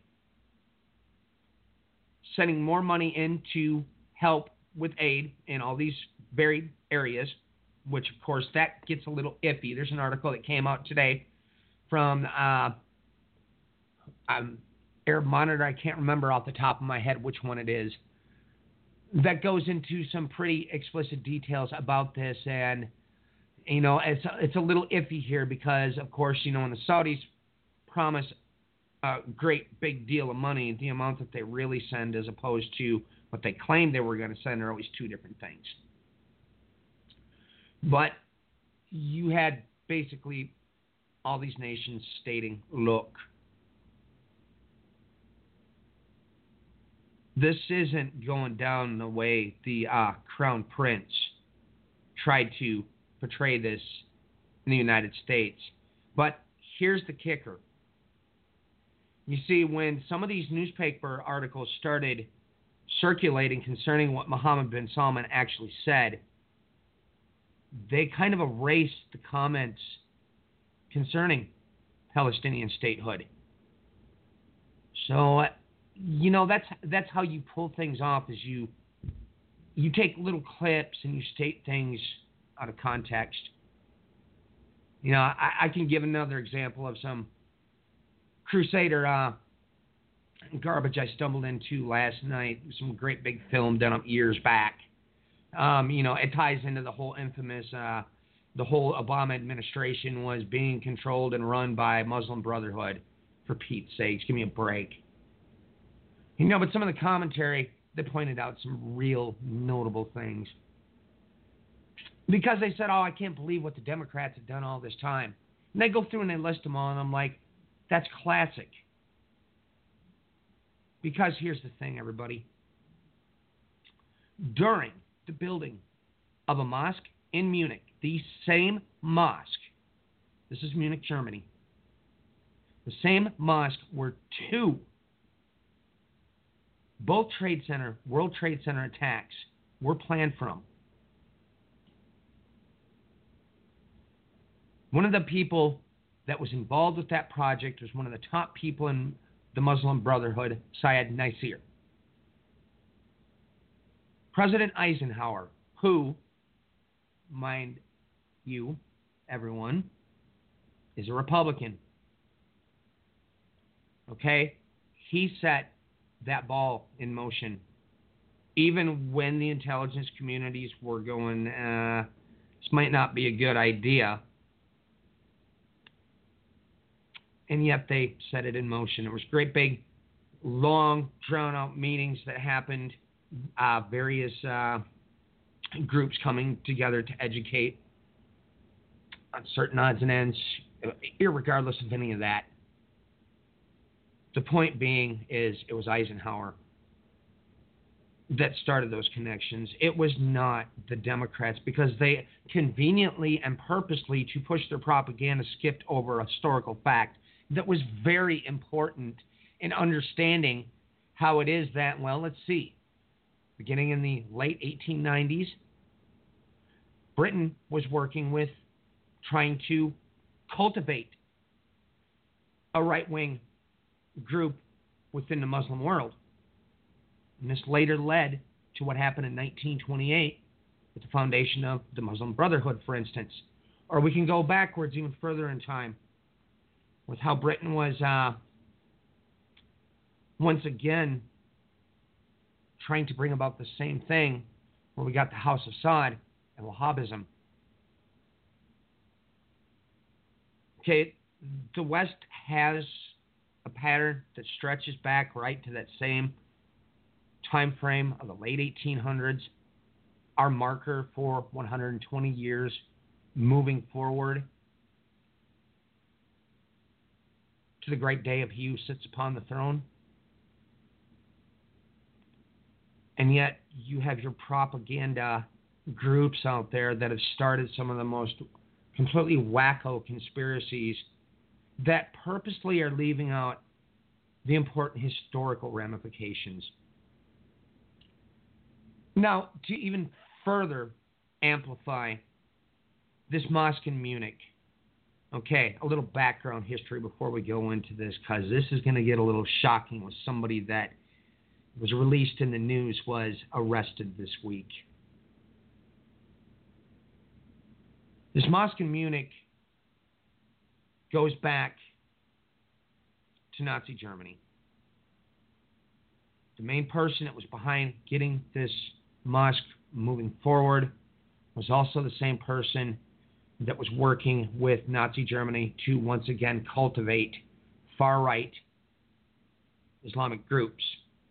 You know, to give a prime example, the Grand Mufti of Palestine. Okay, he was deeply involved with Hitler out there on numerous meetings. Numerous meetings. This is all documented photographs, so this is historical fact again. And yet, once again, the West, specifically in that time, Britain was working hand in hand with these groups who, on top of it, in turn, began working with Nazi Germany at the same time. Now, why am I touching more on this mosque in Munich and bringing up these details, these real details compared to the fiction that's running around out there about this mosque in Munich? Well, this week, one of the primary planners, he would have to be Muslim Brotherhood. I mean, let's just go past to the point, had been captured. One of the people associated with the groups from Germany, and it was Muslim Brotherhood, folks. I don't know why everybody just ignores this, that flew those planes into the World Trade Center on September 11th. Now, you know, and there's some little details that I could start pointing out from the historical perspective of what happened at that point in time that would really begin to make people's head spin, but of course they would, well, I'd go back and look into some of the things that bin Laden stated after those attacks happened. I'll just say this, because you're going to find some very shocking things in the midst of it. You know, they don't touch on the fact that why is it that we had the infamous blind imam was here placed by a very high-level government official in a mosque in New York, not to even mention he was involved in terror attacks. This same guy is on films from the assassination of Anwar Sadat when they rounded up all the Muslim Brotherhood and started putting them in little jail cells. They had them getting attacked by dogs, all kinds of stuff. But, once again, nobody talks about these things either. You know, as much as everybody wants to run around with their atypical bread and butter conspiracy theories, look, I have gone through vast amounts of historical work on this through varied areas, and all the atypical bread and butter conspiracy theories, you are so far in left field, it's not even funny. And I mean, you see, films such as the one here that was being pushed by this right-wing, obviously propaganda outlet. You see, they tried to villainize all Muslims when they've done this thing.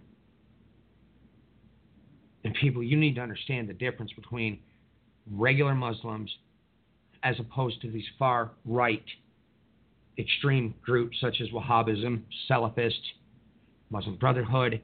Okay, this list goes on. It's gotten pretty extensive now considering what we have going on in Syria. Al-Qaeda, Islamic State, all of that. Everybody, you need to understand the difference between the two of them. I've watched people that I know here personally posting garbage to their social networks about signing petitions to keep all of the refugees out of our nation because of some nonsense that starts getting perpetrated. When you look back into it, you find out John Bolton was actually behind it. Oh, yes. Again, this is verifiable. The nonsense that, that they're planning on taking over all of America. They're going to basically come here and they're going to have so many babies born that no longer will the standard American people even be the top percentage in this nation. Garbage like that. And yet, let me ask you a question for all you isolated Americans.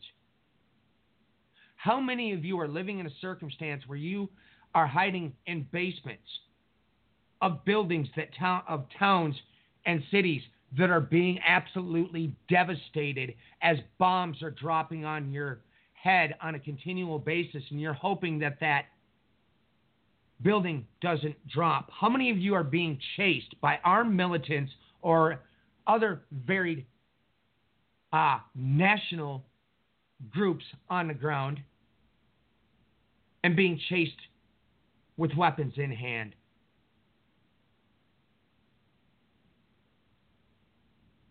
People, you better stop and think when you sit there and you jump on board with this kind of nonsense. Maybe take a walk in their shoes. And the biggest thing I'll point out, riddle yourself the Good Samaritan. And I shouldn't even have to be bringing this discussion up, but all considering I'm seeing the same nonsense is being floated out there again in your, as they tried to call them, Christian nationalist circle or crusader circles. Unfortunately, I have to spend time on it once again after I have been repeatedly stating the same thing nonstop. Now, to move back into news. Earlier this week, a whole string of stories began to come out concerning Israel releasing documentation showing that they had satellite footage where every Iranian base was. This was in tandem with multiple missile defense systems going off in Syria earlier in the week. Now, for some reason, it's almost as if none of the news sources talked about it afterwards. But on the ground, coming from the Syrian forces themselves and even backed by the Russian soldier that had to stop it, the attack, they had stated that it was the Pentagon and the Israel that were behind the cyber attack on their missile defense systems. Now, as I explained last night, to go back over the top of it, America's good, Cybercom and all their cyber warfare units, all the hackers they bring in, because, look, they find good hackers, they bring them in, give them a job in the government. Nonetheless, they're good. But I'll tell you right now, Israel definitely outweighs them by 1,000-fold. And if you're going to do testing on strikes, that's the best way to do it. If you can disable those air defense systems by using cyber attacks, yes, that's a way to do it. Also, other little details have been released throughout the week. There were statements that it claimed that were coming from Israeli defense people on the ground, and this actually might be the case that this is being done, that, once again, Israel was behind the attack on the T-4 air base in Homs last week. Why I state that it might be coming out because, well, you would release information like that to make certain that you threaten and let Iran know that, look, we know where everything is. We're not playing around with you. You better back off. That's a nice way to paraphrase it. Strangely enough, we had another story that came out this week out of it's either the Washington Post or the Washington Times. Then on top of it, turned around and said that it's been confirmed that the United States and Israel had been on the phone with each other before the attacks transpired on that Homs Air Base. But here's the problem. I caught anomalies in the article that didn't add up with the other facts that have been reported actually from the ground. For instance, I brought up that article from The Nation a couple weeks back, brought it up on my broadcast that I did on Overt Attention Show, as well on the episode about Hamas. They stated that they used old Soviet-era missiles when that completely contradicts what information has been released from the ground. They threw an entire barrage of what to kind of break it down, junk missiles towards that Israeli plane. It was a highly technologically advanced electronic warfare plane that was obviously refitted with all the equipment. And as Matthews brought up time and time again, that happens with every piece of hardware, military hardware that Israel buys. They threw an entire barrage of these garbage missiles, and one highly advanced missile was hidden in that barrage, and that's what took out the Israeli jet fighter, that F-16, the electronic warfare bird. And yet, Washington Post contradicted this. There were other contradictions in there. And that kind of honestly made me question the reliability of that story. I could go into further details as to why, but, we need to kind of watch for little anomalies like that. The contradictions are what really make things stand out. When you see them, you know something might not be right.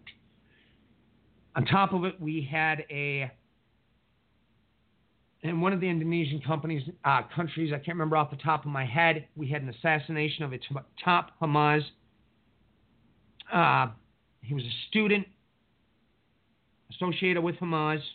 He was training scientists related to rockets and all kinds of stuff.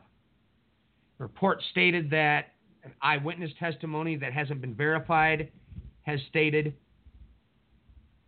that it was two European-looking men, and of course they blamed Mossad right away. And since I'm down to that little timeline, I guess I have to skip over some of these. I'll mention this headline real quick. Folks, you might want to look for this article. Russian diplomat claims smoke barrels from Salisbury found in Syria. Oh, it's a kicker right out of TASS News Agency. We had this one come out of JNS.org. A raw deal. U.S. weapons for terror sponsors? Well, guess what? We had Trump met with Emir of Qatar, Sheikh Tamim bin Hamad Al Thani, on May 21st in Saudi Arabia. Okay, that's a picture from then, I'm sorry. This week, let's see here. So why are the Jewish leaders silent in the face of Trump's administration's announced plan to sell $300 million in advanced rocket technology to the government of Qatar? The Emir of Qatar, Tamim bin Hamad Al Thani, claimed at his White House meeting on April 10th that he doesn't help terrorists. Okay, we'll skip past that. And according to the Jerusalem Post, Qatar has pledged more than $1 billion to Hamas. Okay, we know all this already. All right, to paraphrase and get past this. Basically, once again, a big arms deal has been signed with Qatar this week in the United States. That's the gist of this article. A raw deal, U.S. weapons for terror sponsors. This whole thing is still, the Qatar situation is still extremely hostile. It's not going to stop being that way. All right, the site I referenced earlier when I couldn't remember which one it was, that's Al Monitor. Go out and find this article in Al Monitor. At 70, Israel sits atop a volcano. Breaking it down here, folks, and even bringing in tandem that Iran pretty much warned Israel, hey, by the way, we got our fingers above the missile button. We have everything of yours in range of our missiles as we speak. What this article is going into and detailing is things that we've been talking about for quite some time over these last few weeks. We have Hezbollah with Lebanon. We have Iran and the Shiite Crescent, as they call it. Obviously, things going on with Assad's forces. Never mind the fact of what's going on with Russia gaining a very predominant role in the Middle East. All of these factors coming in from the northern borders of Israel. Obviously, we have different things happening between the Gaza Strip. We have a lot of outbreaks that are happening around the West Bank. Not to even mention, and Matthew had brought up just for a moment, Temple Mount. Oh, folks. One of the subscriptions I have through my news feed is it has to do with Palestinian Media Watch. And, oh, boy, you ought to catch one of the articles concerning what they're stating about what has been said by the various settler groups concerning the Temple Mount, the Al-Aqsa Mosque, about blowing it up so they can rebuild the temple and all kinds of stuff. Oh, yeah, I'd look into that. Because, it's ugly. Finishing with this article, then we go into the Sinai situation. Great big article on top of it comes out today that goes in tandem with the fact that Trump stated that we're pulling out of Syria, but we want all the Arab nations that last year we armed to the teeth with billions of dollars in weapons deals. We want you guys to go in and fight in Syria. Well, isn't that classic? Considering that almost all of those nations, at least a vast majority of them, Saudi Arabia, Qatar, who else in this mix? Oh, there's a few more, have already been funding the groups that are fighting against Assad in Syria. But, of course, they're going to send them on the ground. Oh, yes, this is going to make this far worse. But Egypt is on the fence because they've already got more than enough problems in the Sinai Peninsula where Islamic State is completely out of control. I've stated this before. More articles as well coming about things that are happening with Islamic State of Khorasan, that's between that Pakistan, Afghanistan, Iranian border. No, ISIS is not done with, even though, of course, the Western media here in the United States is trying to portray that it is. That is a complete and absolute fabrication.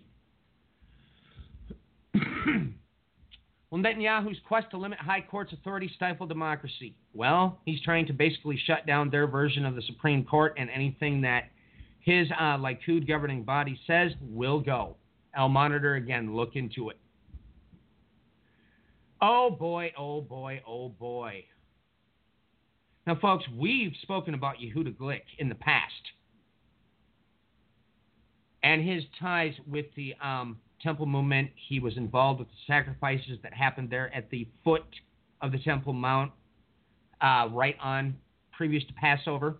Well, catch this article out of the Jerusalem Post. Israel renegotiates ties with Austria over party with Nazi roots.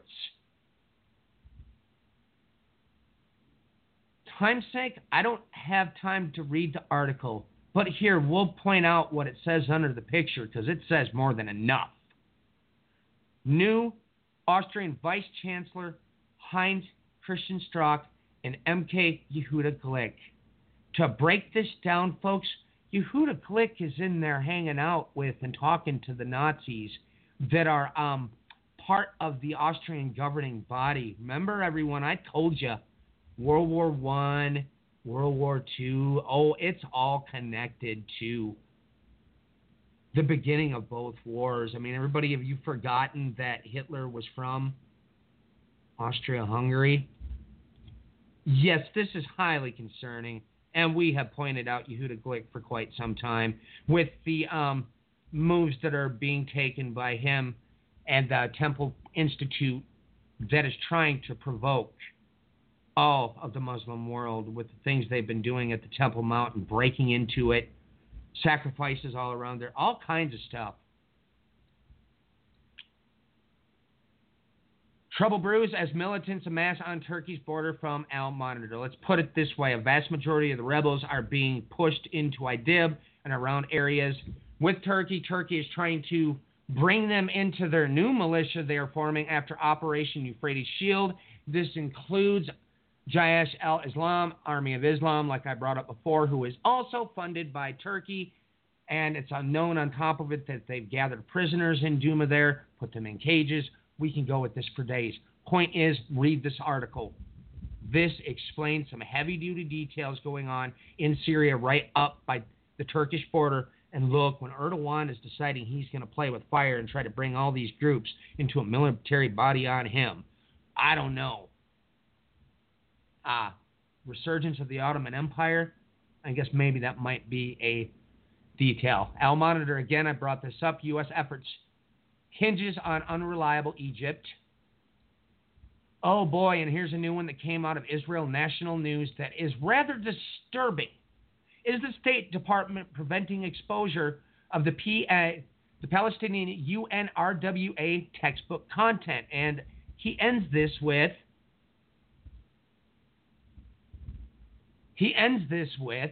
what is the U.S. State Department trying to hide and why?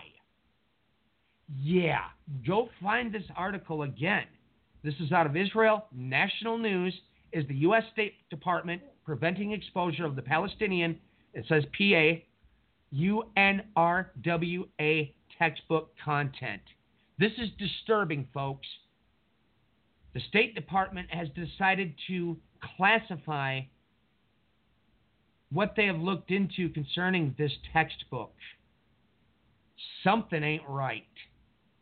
Oh, that's right, though, but I forgot about that. Isn't this administration, aren't they all pro-Israel? Oh. Learn your history, everybody. Everybody, you realize that the first Simon Ben Gurion, when Eisenhower came into office, he left for that time frame because the right wing got the reins of the government in the United States? Oh, I bet you people didn't realize that. Huh. Might just be me. I don't know. Had another little interesting one here. Chemical substance of hexamine found in Duma laboratory. Once again, the rebel-held area. What did they find? Oh, yes, it's a chemical associated with the manufacture of sarin. I brought this up before. Syrian Kurds, we captured terrorists who planned 9/11 attacks. This is out of Israel National News. There's about 1 billion different articles out there on this.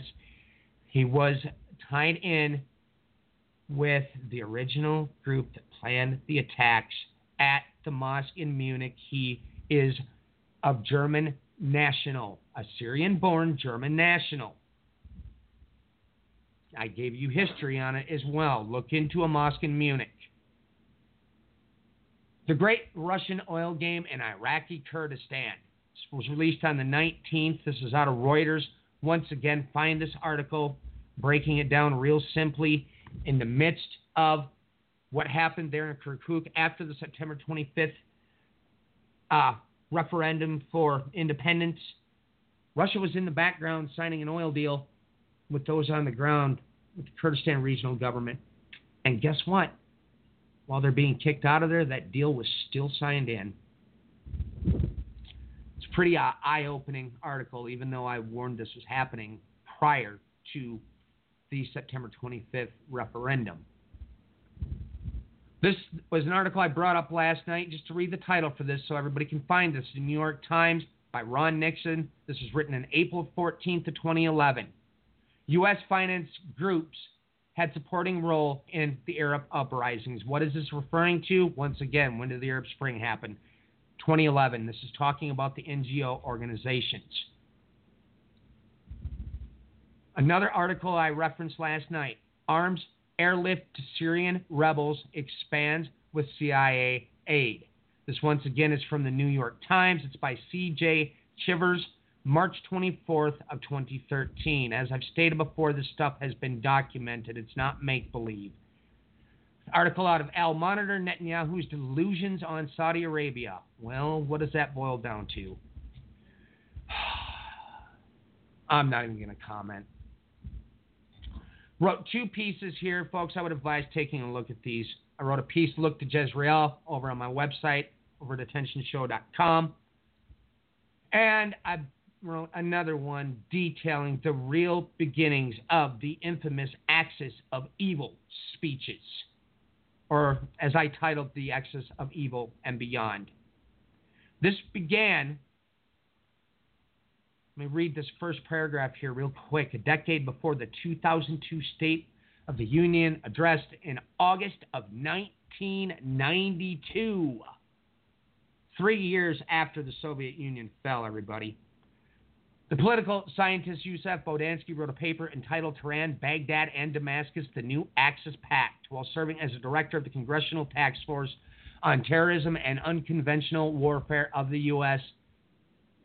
House of Representatives. Although he did not explicitly apply the epithet evil to his new axis, Brodensky's axis was otherwise very reminiscent of Fromm's axis. Bodansky felt that this new axis was a very dangerous development. The gist of Bodansky's argument was that Iran, Iraq, and Syria has formed a tripartite alliance in the wake of the first Gulf War, and this alliance posed an imminent threat that could only be dealt with by invading Iraq a second time and overthrowing Saddam Hussein. Now, folks, everybody remember the very day that Washington began to deal with what happened during those chemical attacks was the very same day that John Bolton started his first day at work as the new position he was put in. This is from 2002, from John Bolton's work called Beyond the Axis of Evil. The United States also knows that Syria has a long chemical weapon warfare program, and it has a stockpile of the nerve agent sarin and is engaged in research and development.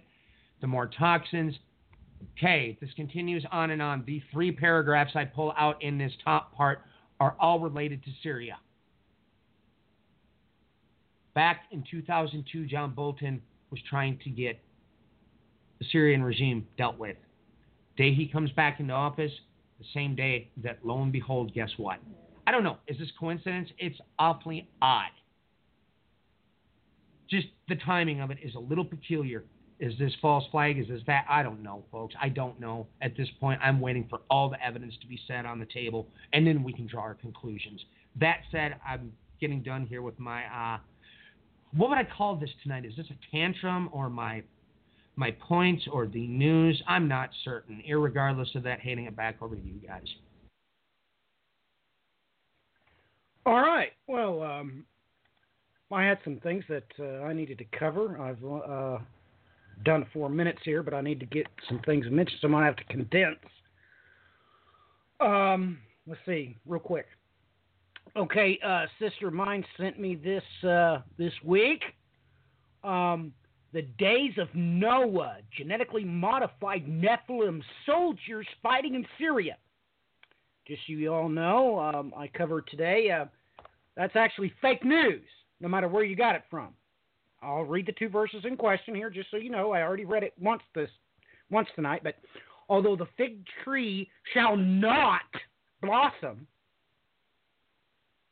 okay, neither shall fruit be in the vines, the labor of the olive shall fail. Now, fail, there's a very good word. It also, deny.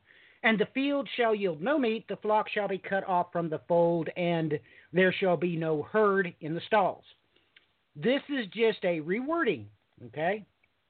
It is just another way that God said this. He said, and whereas thou sawest the iron mixed with the miry clay, they shall not mingle themselves with the seed of men, but they shall not cleave one to another, even as iron is not mixed with clay. There is no such thing as Nephilim, okay? God just told you, beyond any shadow of a doubt, due to chromosomal cohesion, okay, please look that up, chromosomal cohesion, their seed shall not take root in men, so no Nephilim. Now, chimeras, doesn't say anything about it. I'm not going to address that because there's no need to. I'm just telling you what God said about what he did say. He said that In the end times, there'll be absolutely no Nephilim because the seed won't cleave. There will be no chromosomal cohesion. It'll kind of like be taking the seed of a frog and putting it in a cat. It won't work. You understand? Okay. All right. So, anyway, moving on. Also had a very important question. I'm running out of time. Everybody asked. I had 3 different messages here. I shouldn't be Facebooking while I'm on air, but anyway, ask me about that very important word that I mentioned there in Ezekiel, where it talks about, the water, and it's supposed to be knees, but it's kind of spelled kind of funny, and that kind of don't make sense. They asked me where particularly is that word in the New Testament. And just so you know, I mentioned that it's supposed to be 1980, but that is a telachna. All right? It's only twice in the New Testament, Hebrew, both in one chapter of John chapter 10, so I'll just read them as quick as I can. So that's why Jesus was talking about this stuff. But verse 5, he says, "And a stranger they will not follow, but will flee from him, for they do not know the voice of strangers." And in verse 27 of that self-same chapter, "My sheep hear my voice, and I know them, and they follow me." So that's probably prophetically pretty important. Oh my goodness, I think I'm down to 2 minutes. Let's see here. I also did some blog posts this week. You all might want to check them out. Tried to keep them all underneath 700 words. "Behold, I show you a mystery. We shall not all be raptured, but we shall all be changed." And that was 6 days ago. "Then we which are alive and remain shall not be raptured to heaven." That was yesterday. And last night about 4 o'clock, I finished the Shakespearean origins of the rapture. So please do check those out. Today I had a conversation with Michael Benoit over there on Bullet Points.